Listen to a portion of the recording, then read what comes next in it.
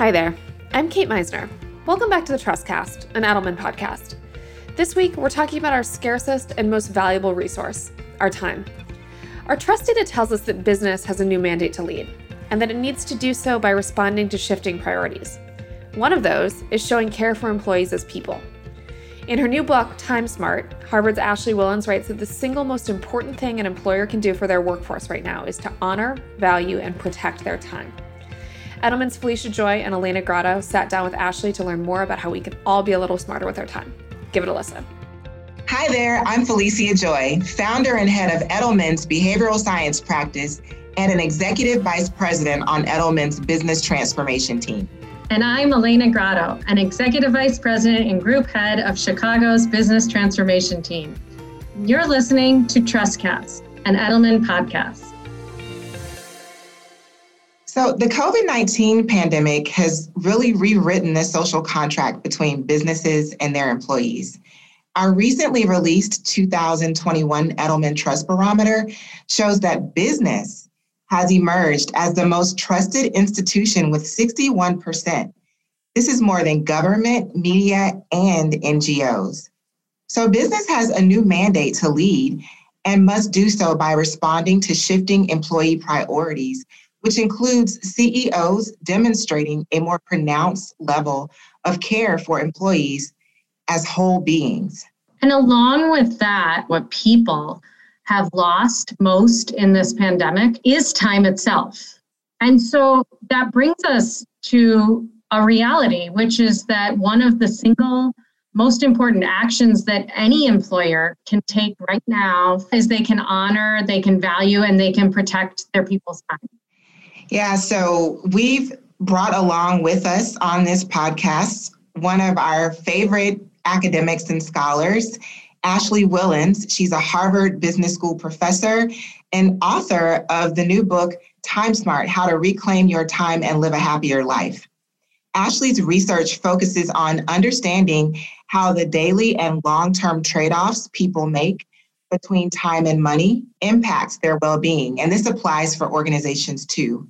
So Ashley, welcome to the podcast. Thank you so much for having me. So Ashley, let's think about how to structure our conversation today. We thought that to make the most of our time together, we'd first chat about your research, which is of course outlined in your book. And then we wanted to also talk about the problems and the opportunities that the research that you pointed out raises for business today. I know in the book you talk a lot about how individuals can be time smart. We also want to bridge that today and talk about how businesses, how our clients can be time smart as well, given the emphasis that we believe employers need to place on valuing their employees' time. So that's the plan, and we'd love to jump right in with first question. So Felicia, do you want to kick us off? Yeah, so Ashley, just to get us grounded in your research and in the book for those who haven't read it yet, and we highly recommend reading it, help our listeners understand what you mean by time smart. So I'm going to start by talking about what time smart does not feel like, and that is time poverty. So why I think this topic is so important to study, not just now, but I've been studying it for many years, is how many of us feel time poor. Like we feel overwhelmed by the demands of work and life. 80% of employed Americans report feeling time poor, and these feelings have negative consequences for our happiness, our social relationships. People who feel time poor are less likely to eat healthy, less likely to exercise, more likely to get divorced, or less productive at work. I could go on and on about all of the negative implications that I've documented. And unfortunately, as we've already been alluding to, this feeling has increased during the COVID pandemic, and we can delve into more details about that in a second. So it's really important for individuals and organizations to recognize that if you're feeling overwhelmed by demands of work and life, or have employees who feel overwhelmed, this is not uncommon. In fact, it's extremely common.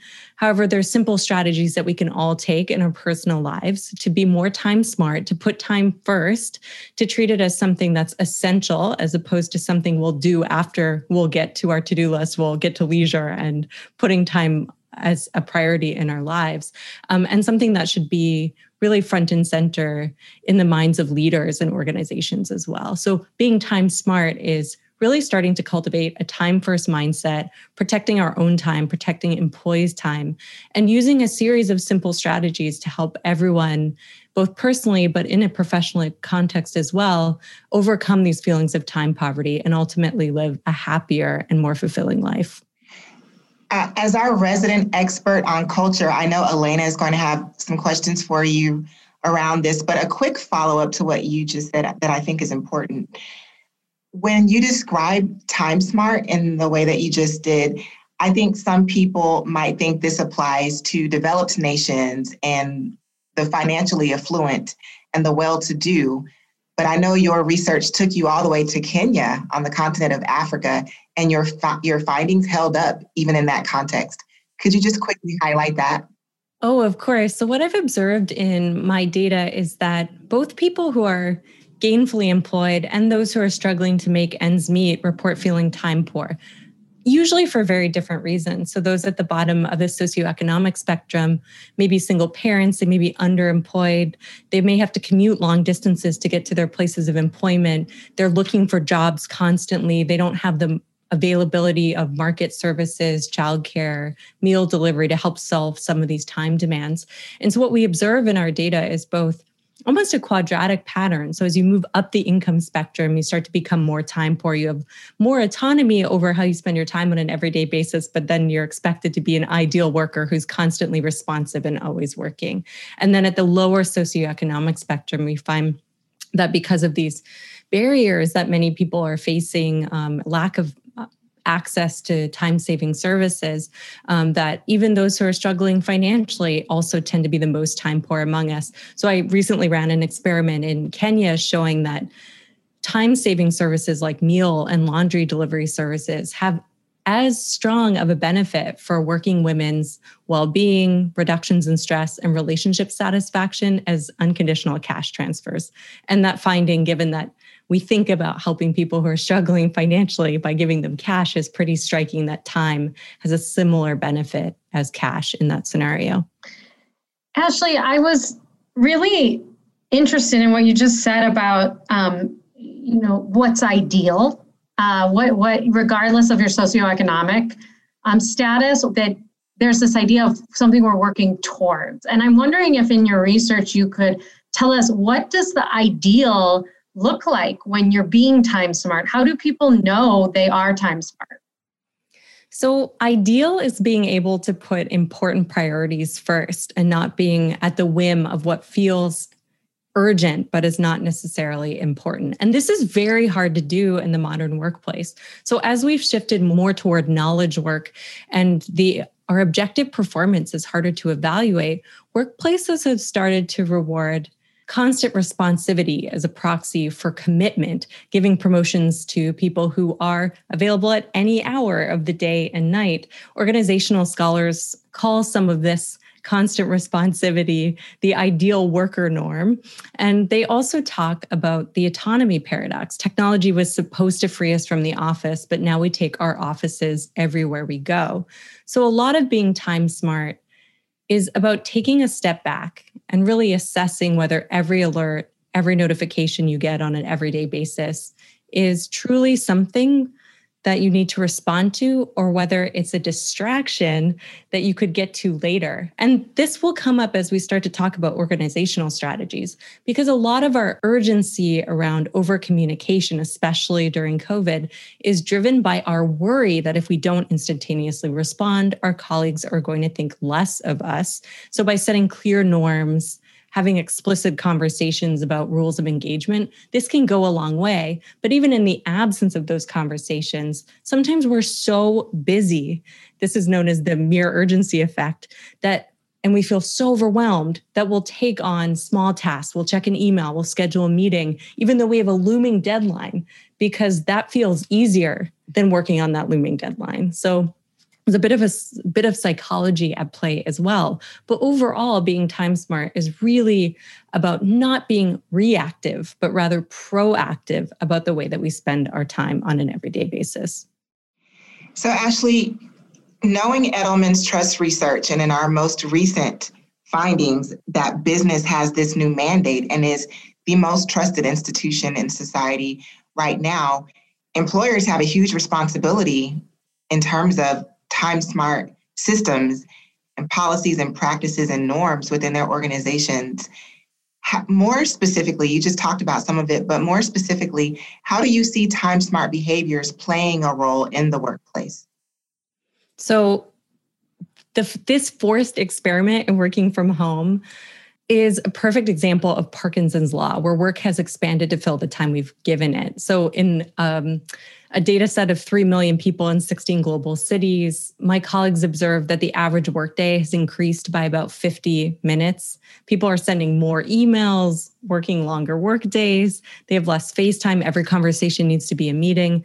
In a paper that's coming out in a couple of weeks from our lab in the Proceedings of the National Academy of Science, we show in a survey of almost 40,000 remote workers living all over the world that people report feeling less productive, more unproductive. They're doing more chores. Women are disproportionately affected. In our data, the working women will have 12 more calendar days of chores and childcare than working men in 2021. And this is also an opportunity as workplaces are starting to reimagine what the workday looks like to really start to have these important conversations around prioritization of time, about really what is acceptable around work hours, what is necessary. I think employers do have a lot of responsibility right now, given that the pandemic has been so challenging, especially for working parents, to start thinking, again, proactively about what strategies they can take to help employees manage this remote work environment that's very demanding, very tiring, and where employees are constantly switching between work and personal time so they feel more distracted. What can employers do to help make the work experience better for all employees, especially while working remotely, when many employees, there's a lot of inequality in employees' experiences right now. So I do really think now is a key point for organizations to start really developing a long-term strategy about what they want the remote workday to look like in the work from home environment to the extent it persists in 2021 and beyond. Ashley, one of the kind of long-term strategy approaches that we have been taking with our clients recently in regards to this importance of valuing time is what we call the employee value proposition, really articulating a crisp description of the employee experience. It's a contract of sorts. It outlines what employees can expect at work in exchange for their productivity and performance. And that contract has fundamentally shifted in the last year, given all of the data that you just walked through. And I'm wondering if you can talk a little bit about how, from a behavioral science perspective, how employees respond to a new contract, a new list of commitments, galvanizing words, but also backed with concrete commitments or operational changes that are all in service of the business strategy. Can you talk a little bit about how the behavioral component reacts to something like a new contract?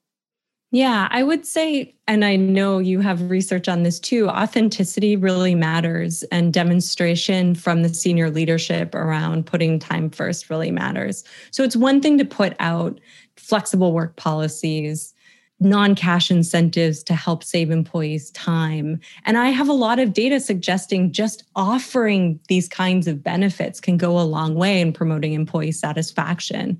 So when my team and I analyzed 50,000 employee responses from a Glassdoor survey, we found that non-cash rewards such as generous parental leaves, flex time, more sick days had a larger effect on job satisfaction than money did. And so in one data set, we actually found that these kinds of non-cash benefits produced the average amount of job satisfaction as an additional $60,000 in annual salary. So there is something to be said about, as you're reimagining this contract, redesigning this contract with your workforce, to explicitly highlight the ways in which you're going to put employees' lives at as something that's important to you as an organization, not just their professional productivity and career trajectory, but recognizing that they have other things that they care about, and then really spelling out and highlighting how you're going to allow them to thrive in other areas of their lives is really important. And we see that in the data. However, we also know from other research that simply having these policies isn't enough, or having these benefits isn't enough if employees don't feel like they can take them without repercussion, if they don't see anyone around them taking them. This is where social norms come into play. So we have some data, for example, that even really simple decisions like whether or not an employee feels comfortable asking for more time on adjustable deadline at work, that most employees will not ask for more time, even if they think that it was going to improve their performance, because they're too worried about what their colleagues are going to think of them. Women, junior employees are even more likely to be reticent to ask for more time on an adjustable deadline. When we put in a policy, so we've run experiments where we put in a formal policy describing this is how you could ask for more time in an adjustable deadline at work, this mitigates a gender gap and makes people feel more comfortable. But it's critically important that the manager is communicating it directly to employees, and employees don't have to ask for that extension request to their direct manager. So the manager has to license the behavior, but maybe at the beginning, that's not the person they should be reporting to, because they're still worried about actually uptaking the behavior. Similarly, this policy goes a lot further in organizations where employees, especially junior employees, see the management taking time off or asking for more time or talking about the importance of time and family. In the absence of having senior leadership walk the talk, these policies will not go far enough for encouraging uptake. Even if you provide them and you provide this cultural script and you lay out the different strategies you're going to take, it really does take effort on behalf of the direct managers and senior leadership to demonstrate, not just tell, but show that they also live these principles and values, that they're also using these benefits, and that it's something to be celebrated as opposed to being hidden. You can take it, but we're not going to talk about it. Ashley, you've talked already about some of the benefits to organizations of paying attention to this and making these changes. You've mentioned, for example, increased job satisfaction or happier employees. What are some other benefits for those brass knuckle type business folks who want more metrics, things like, for instance, talent attraction and retention or other traditional business metrics that leaders look at to make decisions? How are those affected by this? Yeah, so we have some field experimental data showing that applicants are more likely to apply when organizations highlight these cultural elements like vacation days. When they're front and center highlighted, when the cash value of those benefits is highlighted, it signals to potential employees, your organization really cares about work-life balance. You're really putting these other things front and center, even in your job ad. So we saw an increase just by highlighting the value of the vacation benefit, something really subtle, increased applications by about 10% for a white-collar engineering job in one field experiment that we have. We also see that describing zero benefits around work-life balance, flexibility, going from describing zero benefits to describing 4 benefits, increased job applications on a national-wide job board by 15%. And that was true across industries. So highlighting, emphasizing, having a culture that puts time and flexibility first can definitely help on the attraction piece of the equation. It also helps with retention. So organizations pre-pandemic were losing 32 days each year to reduce productivity for every depressed and stressed out employee. And this costs U.S. organizations $44 billion each year. So by improving the mental health of workers, by helping employees better navigate demands between work and life, this is also going to increase the productivity and longevity of your workforce and ultimately save you money in the long run. So you know how like a few years ago, it was really cool to everyone to have, ping pong tables in the office, and that was going to just be the silver bullet to solving engagement issues. I'm wondering if you have any research on, or if you know what you're seeing that focusing on time isn't something that's going to go away when the pandemic's over. You were studying this long before the pandemic. So a pandemic heightened it, but we're not going to then get over this.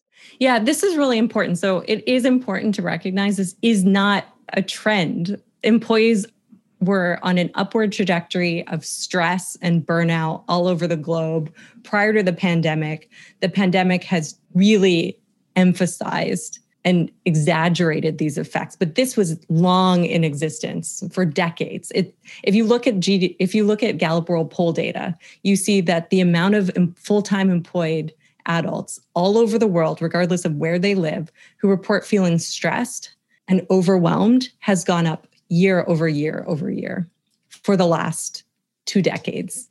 And we really need to flatten that curve. And now is a great opportunity, a great moment, because so many of us are reimagining our workday, reimagining our organizations, restructuring, reallocating resources to really put time front and center. It's not that this is a new issue. It's always been an issue, especially for working parents, certain demographic groups, people who are caregiving.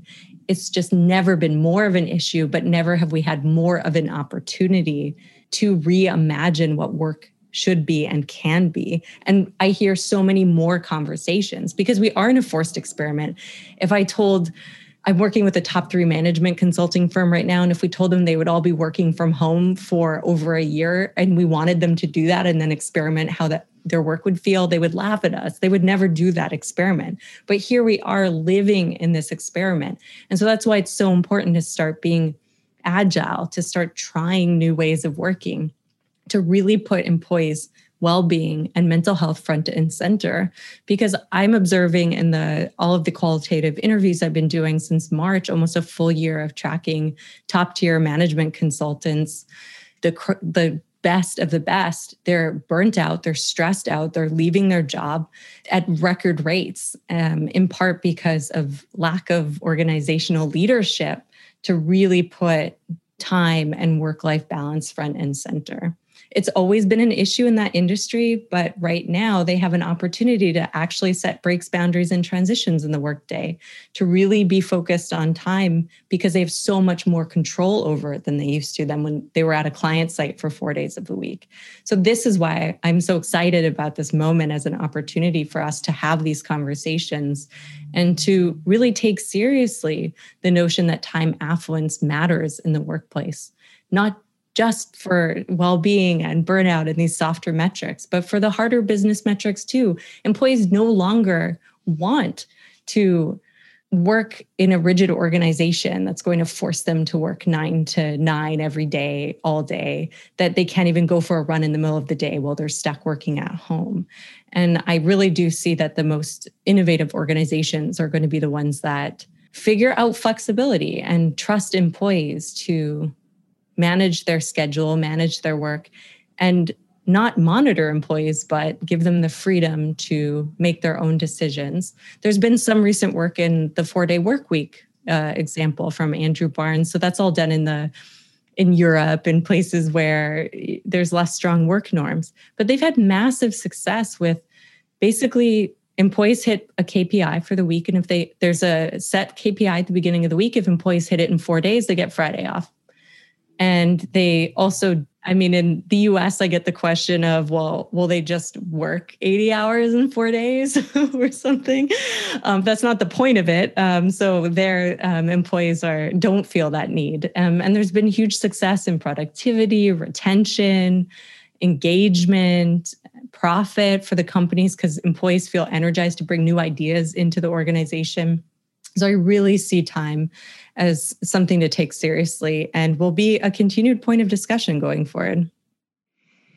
This is so interesting, Ashley. We really have loved having you on the program. Wanted to ask you one last question related to a key word that you just used, which was trust. You talked about the employers or the organizations showing that they trust the employees to still be able to get work done. while respecting the value of their time. How do you think that works in the reverse? How do you think organizations implementing these things perhaps would increase employee trust? So if you tell an employee that I will let you work from anywhere, we'll set up sprints, we'll do community events, but work whenever you want, work on your schedule, tell me when you want to be logged in. That sends such a signal to an employee of, wow, my organization doesn't feel like they need to hold my hand. They know that they hired someone that is committed and cares about the organization. And sure, it is possible that some freeloading may occur in that system, but that's a good selection criteria. You want people who you can trust. But to figure that out, you have to give people a long leeway to experiment, to get work done, even one very simple, very concrete tactical strategy that many very successful organizations have tried is say, on the company dollar, spend 80% of your time doing the things that the organization would directly benefit from right here, right now. Spend 20% of your time doing whatever the hell you feel like. And that creates innovation and trust and inspires employees to think, wow, I'm getting 20% time to do whatever I would like. And that's where Gmail came from, because that's what Google did for a while. A lot of other companies have implemented it too. We've run field experiments on this idea. It doesn't have to be a radical transformation of how you work, where you work. It could be something as simple as giving employees time to innovate or to socialize or to work a couple of days a week wherever they feel like, and trust that employees will make good use of that time. Elena, it sounds like we need to ask for a bill code for whatever the hell we want. Yes, I definitely advocate for that. I have one of those at HBS if you're curious. It's called a discretionary research fund. It's don't ask, don't tell, and it's great. It's facilitated a lot of creative, collaborative interactions. Ashley, I'm wondering if you can leave our listeners with the top 3 things we should all keep in mind on our journey to be time smart. I would say right now, when many of us are still working remotely, don't forget to schedule breaks, end of day rituals, and boundaries. It's really easy given that there's not a lot of places for us to go safely right now still to work in the time that we should be allocating for leisure. So build in a virtual commute. Don't take meetings when you would have been commuting to the office. Go for a run instead, or jump on your exercise bike, or cook a nice meal, and have something at the end of the day to look forward to, a conversation with a friend or a family member, so that it reminds you that there's other things that you could be doing to really stop and take a break. The other thing I would try to remind ourselves of is, I don't know about you, but I'm sure many of us are feeling very, it's not necessarily boredom. There's research suggesting boredom hasn't gone up, but just a lack of variety in life. And so one thing that I'm advocating for right now that seems to be landing well from a personal perspective is to try to treat your weekends like a vacation. Are there things that you can do to really savor the limited amount of free time that you have off right now? Pick up a good book, start a hobby, engage in so many people's other pandemic hobbies. We just made bagels for the first time a couple weeks ago. I'm so far behind, but I would say try to build in a little bit of savoring, which is harder to do. It's a very anxious time, but really start to treat your time off like the gift that it is, because many of us do spend a lot of our waking hours working, and that's great. It's fine. But we also need to feel as happy and satisfied with ourselves for having a really meaningful experience away from work as well. So try to celebrate your non-work wins just as you would your work wins. Ashley, thank you so much for coming on the show and sharing your expertise and knowledge. Elena and I have really enjoyed this conversation. And to our listeners, thank you for listening to the Trustcast, an Edelman podcast. Thanks for listening to the Trustcast. The Trustcast is produced by Tara Zafar and Shireen Pathak. Don't forget to follow Edelman PR on Twitter and visit us on edelman.com. Thanks so much and have a great day.